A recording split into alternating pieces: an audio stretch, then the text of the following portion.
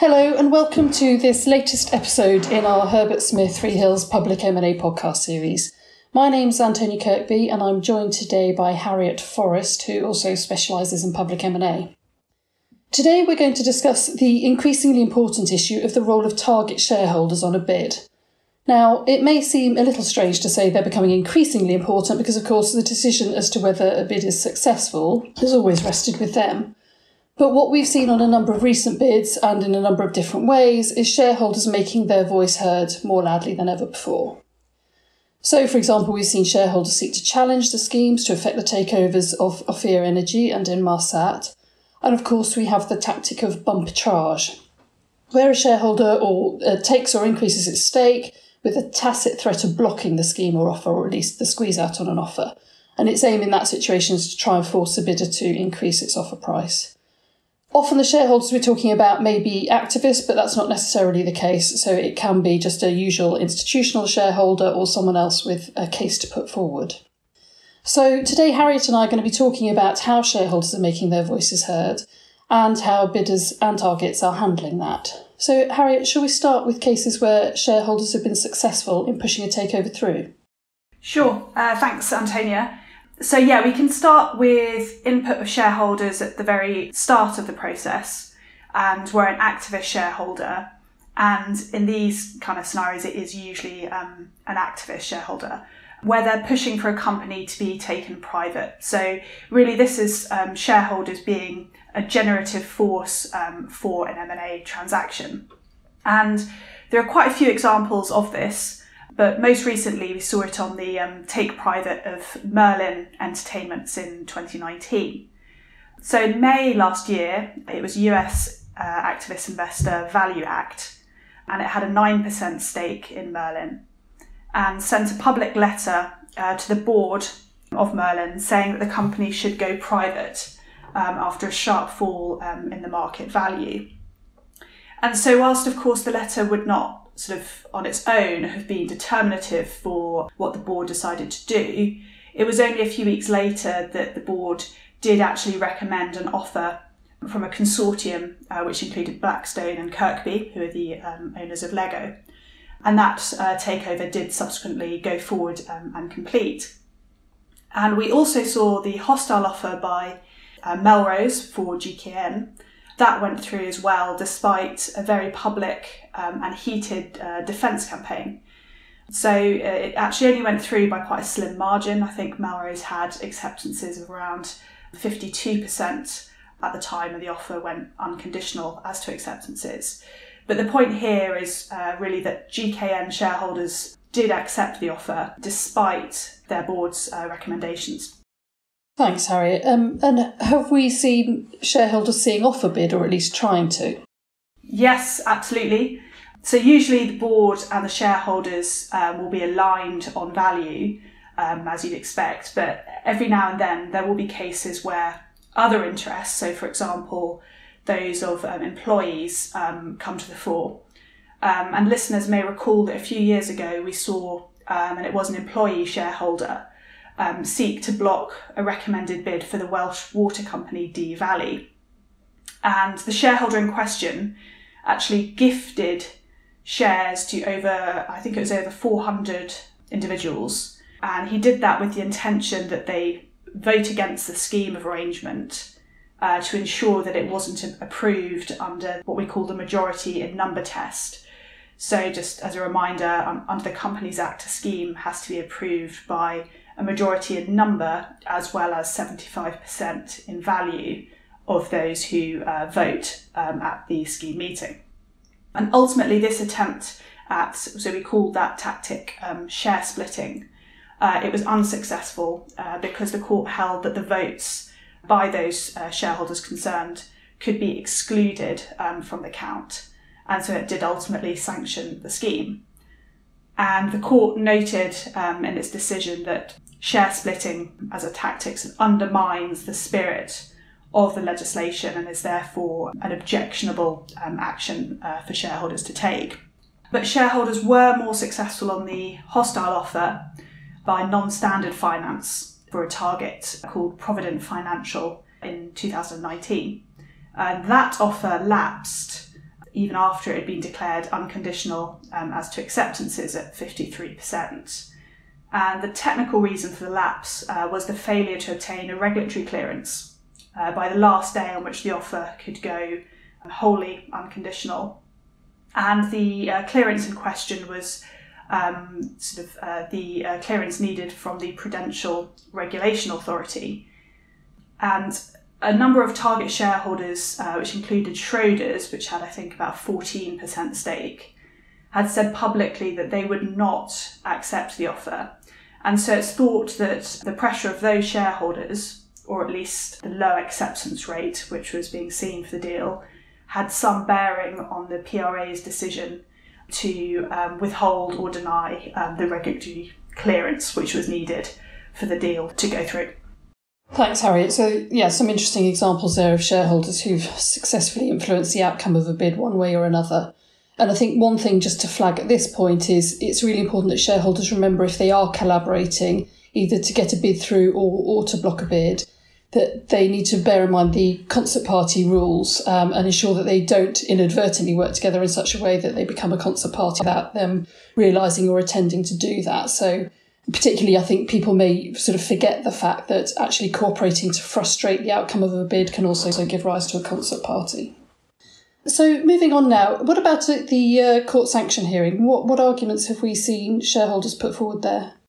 Sure, yeah. So the two recent cases that stand out in terms of court sanction hearings, and those centred on offers for, firstly, Ophir Energy and then Inmarsat.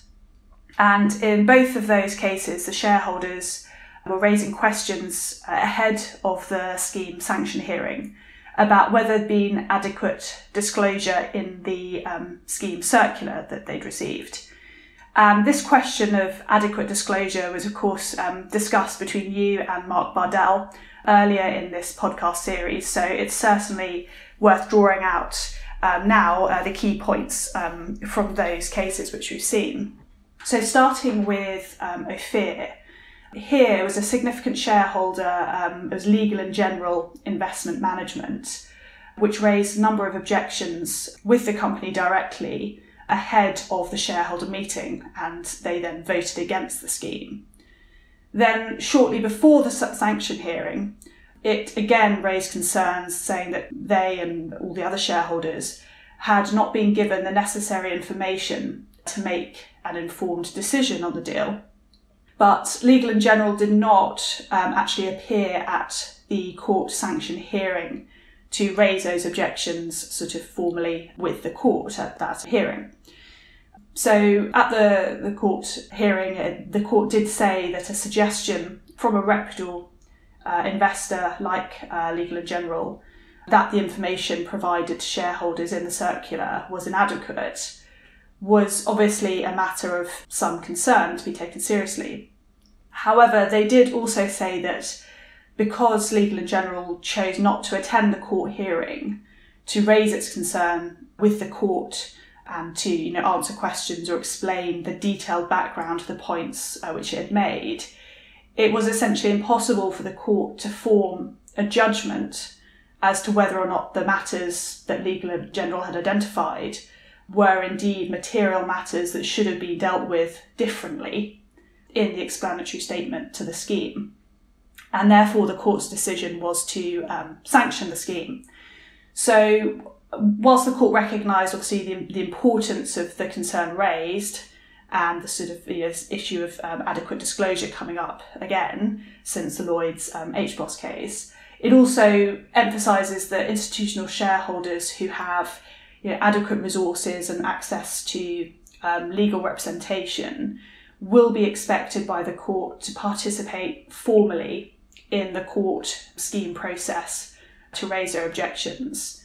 And it's unlikely that the court will decline to sanction the scheme, without proper representations from the shareholders in question, for example, just off the basis of public open letters or press attention. So that was quite an interesting observation from the Ophir case.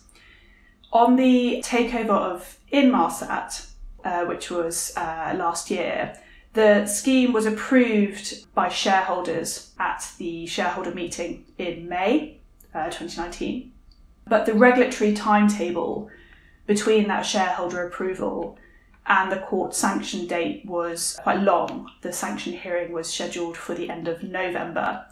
And at the beginning of November, a group of shareholders raised concerns. And their concern was that Inmarsat had not made sufficient disclosure in the scheme circular around a particular licence. And they felt that licence could provide significant additional value to Inmarsat if certain regulatory clearances were received. And so on a related point, they said that there had been a material change since the date of their shareholder vote in May. And that's because there had been indications that this regulatory clearance would be granted soon, they thought, which would mean that the licence may start generating that revenue. So they said, the board should have negotiated for further consideration in light of the value that could arise under that pending licence. And they also proposed the court should require another shareholder meeting to be convened. It's interesting to note as well that if that had happened, convening a new shareholder meeting would have required an extension to the contractual scheme long stop date. And the objectors filed evidence with the court, so they did take the formal step of sort of engaging with the court process. But they then withdrew their objections after the bidder publicly announced that it would not increase its offer or extend the long stop date for the scheme. Thanks, Harriet. And as you say, the both Inmarsat and Ophir cases demonstrate how important good disclosure is on a transaction, and clearly this is something that shareholders are focusing their attention on. We've got the Lloyds HBOS case as an example of where that was used to try and sort of elicit compensation in that case. So a slightly different scenario, but it was definitely their focus was the adequacy of disclosure. And as you say, Mark and I discussed this in an earlier, I think it was episode 2 of this podcast series. And also just one other thing to note is that the court has recently published a new practice statement on schemes and how they'll cover classes and things like that. But one of the things it says in there in particular is that the court will specifically consider the adequacy of the explanatory statement, so that's a statement required on a scheme, at the convening hearing, and may refuse to make a meetings order if it thinks that the explanatory statement's not in an appropriate form. So again, it suggests that disclosure and adequacy of disclosure will be sort of even more key going forward than perhaps has been viewed as such to date. So shall we move on now to the catchily named bumpitrage? Do you want to just explain what that is and how we've seen shareholders use it? Yes, of course. So, as you mentioned, I think in the introduction, bumpitrage is where shareholders take or increase a stake in a company that's subject to an offer in an attempt to force the bidder to increase its then existing offer price. So practically on a scheme, they will look to acquire a big enough stake to be able to threaten to block the approval of that scheme. And it's quite important to bear in mind that it won't necessarily have to get to a full 25% stake to do that, because the approval threshold required on a scheme is only for those voting. So depending on the likely turnout at the scheme meeting, and shareholders can of course vote by person or by proxy, a much smaller stake than 25% may be sufficient to cause that mischief that they're aiming for. On an offer, their aim might be to acquire only 10%, and having 10% will stop the bidder from being able to use the Companies Act squeeze-out procedure to sort of compulsorily acquire any remaining shares. Or they also might aim for around 25% to block the special resolution to re-register the target as a private company. And that's because activists know that blocking a re-registration resolution can often negatively impact the bidder's financing model. And we've seen bumpitrage used on numerous bids, but some of the more high-profile ones recently probably are the campaigns launched in the offers for Ophir Energy and Tax Systems, And in both those cases, the activist funds increased their stakes and gave irrevocable undertakings only after an increase in the offer price. And that's Ophir Energy coming up again. So it's just worth noting that the Ophir board had two separate shareholder issues to navigate. The hedge funds behind this bumperage campaign were separate from the institutional shareholder who was behind the scheme opposition, which we discussed earlier. Thanks, Harriet. So now we've talked about what shareholders may do. What can bidders and targets do to protect their deals? Well, starting with bumperage, a bidder can announce its offer is final. That's the sort of real tactic that stands out. And it's because if a bidder does that, the rules of the code mean that they won't be permitted to subsequently increase the offer price unless they've included a carve-out for, say, the emergence of a competing offer, and then a competing offer subsequently emerges. So if a bidder declares its offer is final, the activist shareholder sort of knows that it hasn't really got any power anymore to force the bidder to increase the price. Of course, that tactic comes with a note of caution, because if a bidder doesn't include the necessary carve-outs, it might find itself blocked from increasing an offer in a scenario where actually it would have wanted to. We saw something like that happen on the Apollo bid for RPC last year. Apollo announced a firm intention, said the price was final.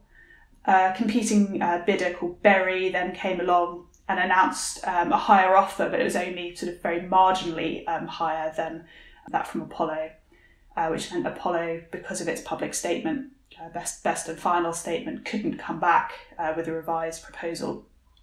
So a no increase statement is a very helpful tool in terms of warding off potential bumperage campaigns, but bidders do have to weigh up the risks before using it and think about any carve-outs that they might want to include in such a no increase statement announcement.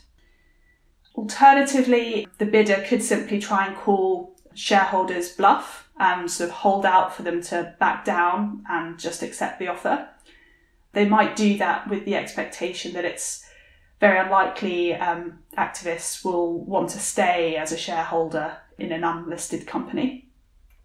That said, we did see Tom Hunter stay in Dobbies Garden Centre as a shareholder after the takeover of Dobbies by Tesco a while back, so there's no certainty that that tactic will work.